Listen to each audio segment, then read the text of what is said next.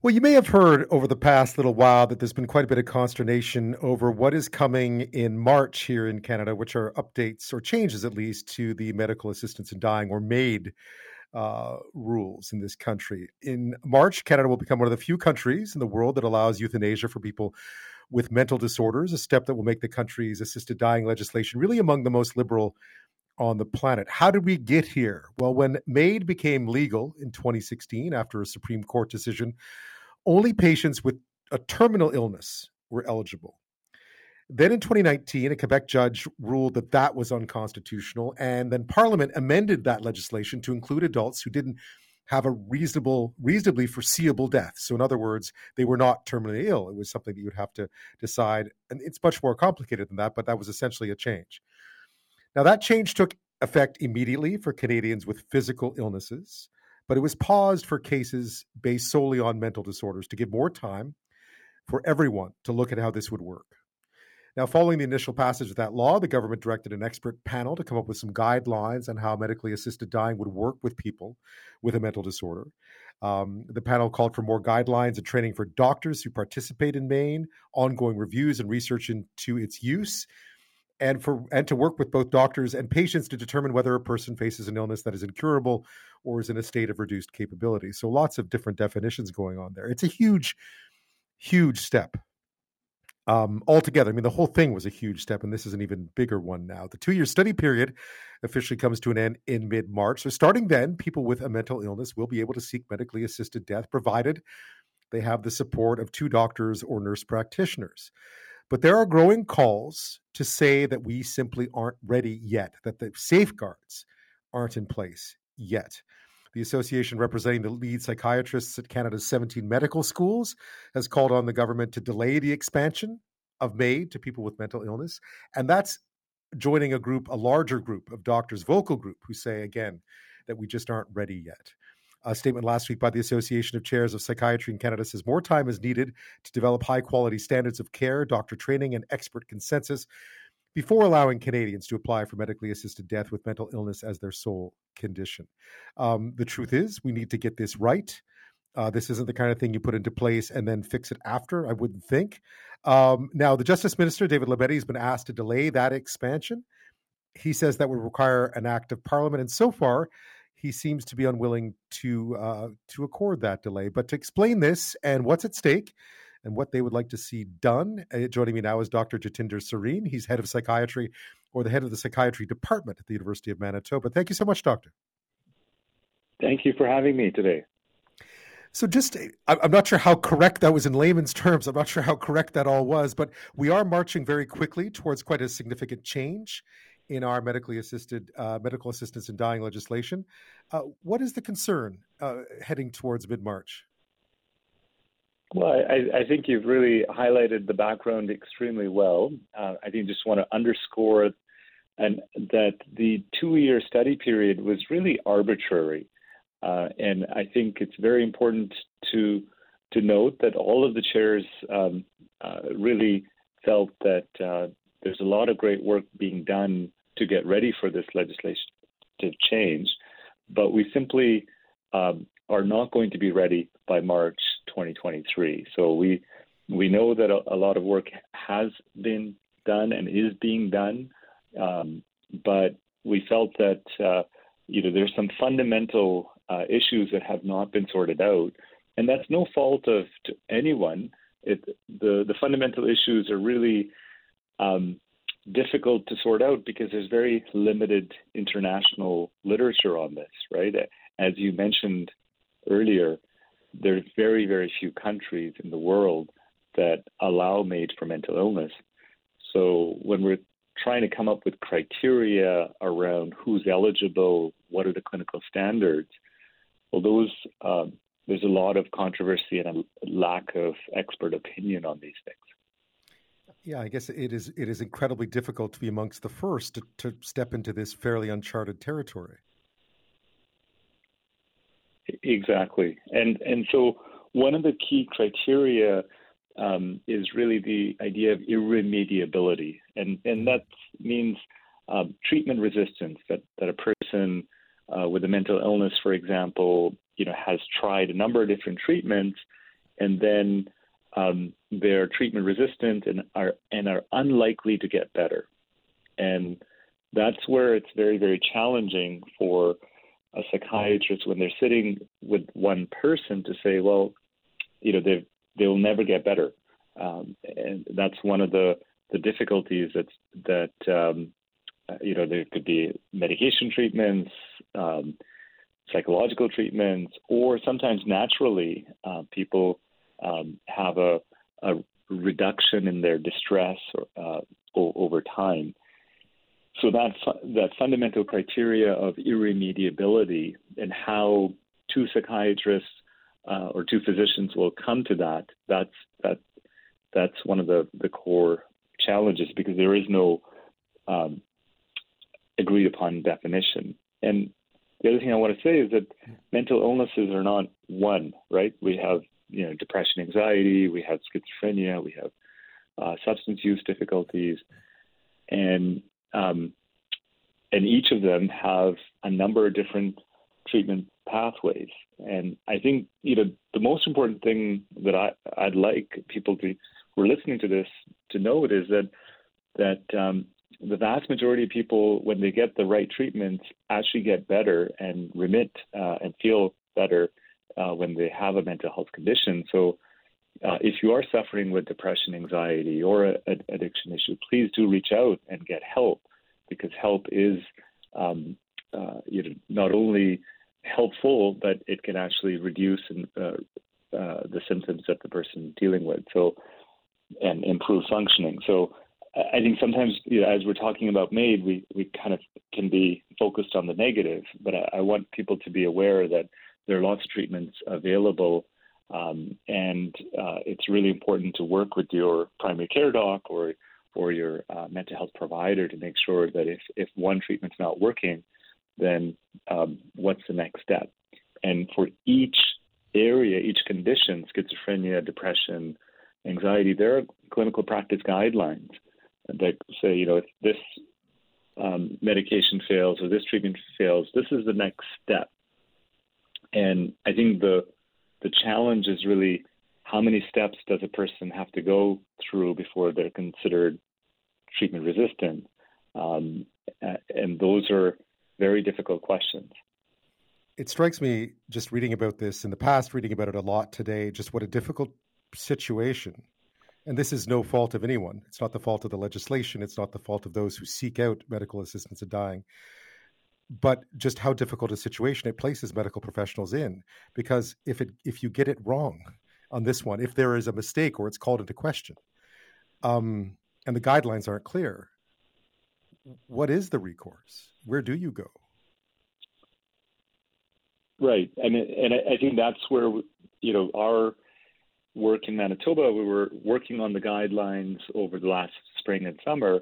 And then we had our annual meeting, and many of the chairs at the annual meeting really were concerned that how can we start educating and training people in MAID assessments when a lot of that information hasn't been developed? How do you create the standards, clinical standards, to make sure that we provide the right person the right kind of treatment, whether it's MAID or something else? And even if there's a report by February, we felt that to take that report and then train people to do the best that they can, that will take a lot of time. And we really want to ensure that there's a framework that's a standard that's across the country, that each province is not doing something completely different, right? And that is a concern as well. That for example, if one province has a lower bar on for MAID versus a higher bar, or how many assessments are required, do you engage family in those assessments? Those are all kind of difficult questions.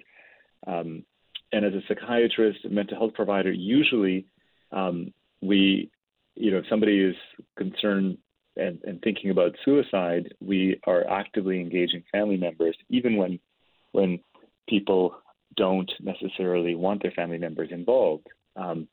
And how does that work if somebody has a MAID request? And we encourage family members, but to be involved, but how do we balance the privacy of the individual, but also, if MAID occurs, then the family member may come to the providers and have complaints.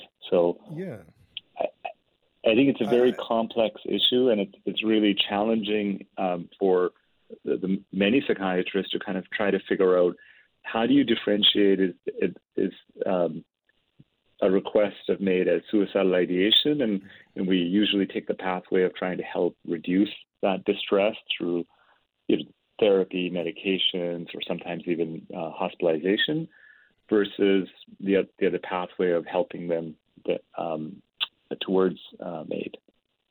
Right. Even the controversy surrounding, and I know this came up it's come up a lot in Parliament recently with reports of conversations between veterans and Veterans Affairs, where even the idea of suggesting it or bringing it up can be seen to be crossing a line, and that's something that's going to have to be figured out. The parameters around that are really going to have to be figured out.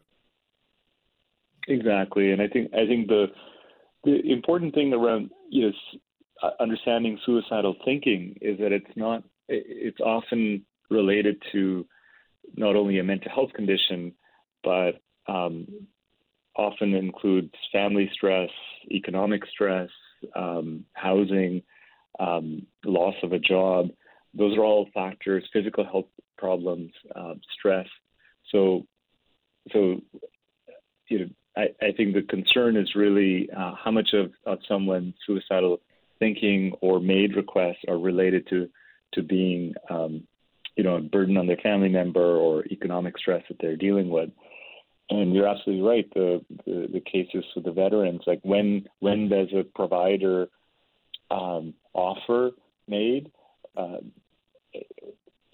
What are the ethical obligations around that? And that's certainly our biggest concerns, is that people who are waiting for long periods of time for mental health treatment, they might be requesting MAID because they just feel like there's no hope in getting treatment. Because I think we all know in post-pandemic, there's such a big need as far as distress in the population, and the waiting lines for treatment are much longer. In Manitoba, even 6 months. So, Dr. Sareen, when you look at what you've been hearing from Ottawa, I get the impression that they feel like they can go ahead with this and iron out the issues as they arise. What do you see as the challenge with that? Well, I think we respectfully disagree. I think that is the reason that we raised it. We have been waiting for the guidelines, and we think that we really do need to figure out a way to pause this because we are in the middle of a mental health pandemic, and people are suffering, and we need to focus our energies on getting people the right care at the right time. And the worst thing to do is to open this up without careful criteria. And I think it's really, really challenging because this is a sea change, right? This is not a small change. A person right now, as of today, if they are sitting with a provider and they're saying they're thinking about suicide, and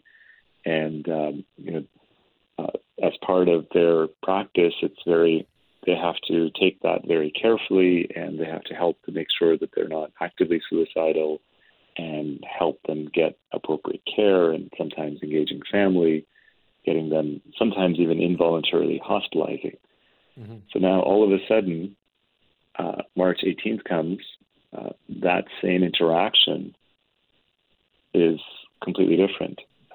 And I think there are guidelines that are being pulled together, but again, it was an arbitrary 2-year period. And we did have a pandemic that was happening during the last 2 years that most of us, including myself and all the providers, have been focused on trying to survive the pandemic. And now we have a burnt out healthcare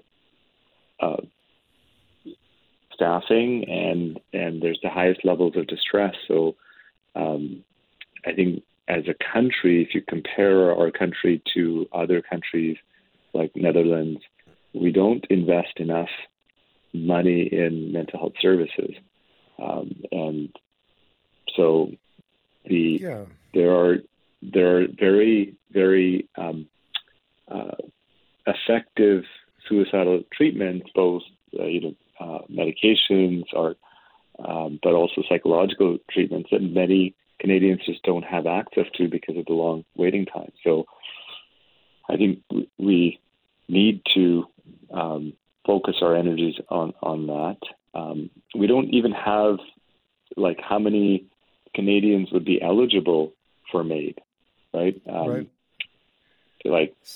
So you're putting forward. What would a reasonable delay look like, do you think? What would a reasonable delay in your mind look like at this point? Do we even know? I think, I think many have called for at least a year as a delay. I think, just like in other areas of technology or health systems, we set targets, but we also change those targets when we're not ready. Right? Like if you're launching a new medication or new intervention or a new car, you can set your targets, but if you don't have the fundamental things sorted out, you're not going to just launch based on some arbitrary deadline. Right? You want to make sure that you have all the clinical standards. You want to make sure that people know what they're going to do and the appropriate training before you implement such a large change. So it makes perfect sense to me. Overall, this seems like such a giant step that we absolutely have to get. And there's so much controversy around it. There's so many eyes on it that we absolutely have to get it right. Exactly. Dr. Sareen, thank you so much for your time tonight. Thank you.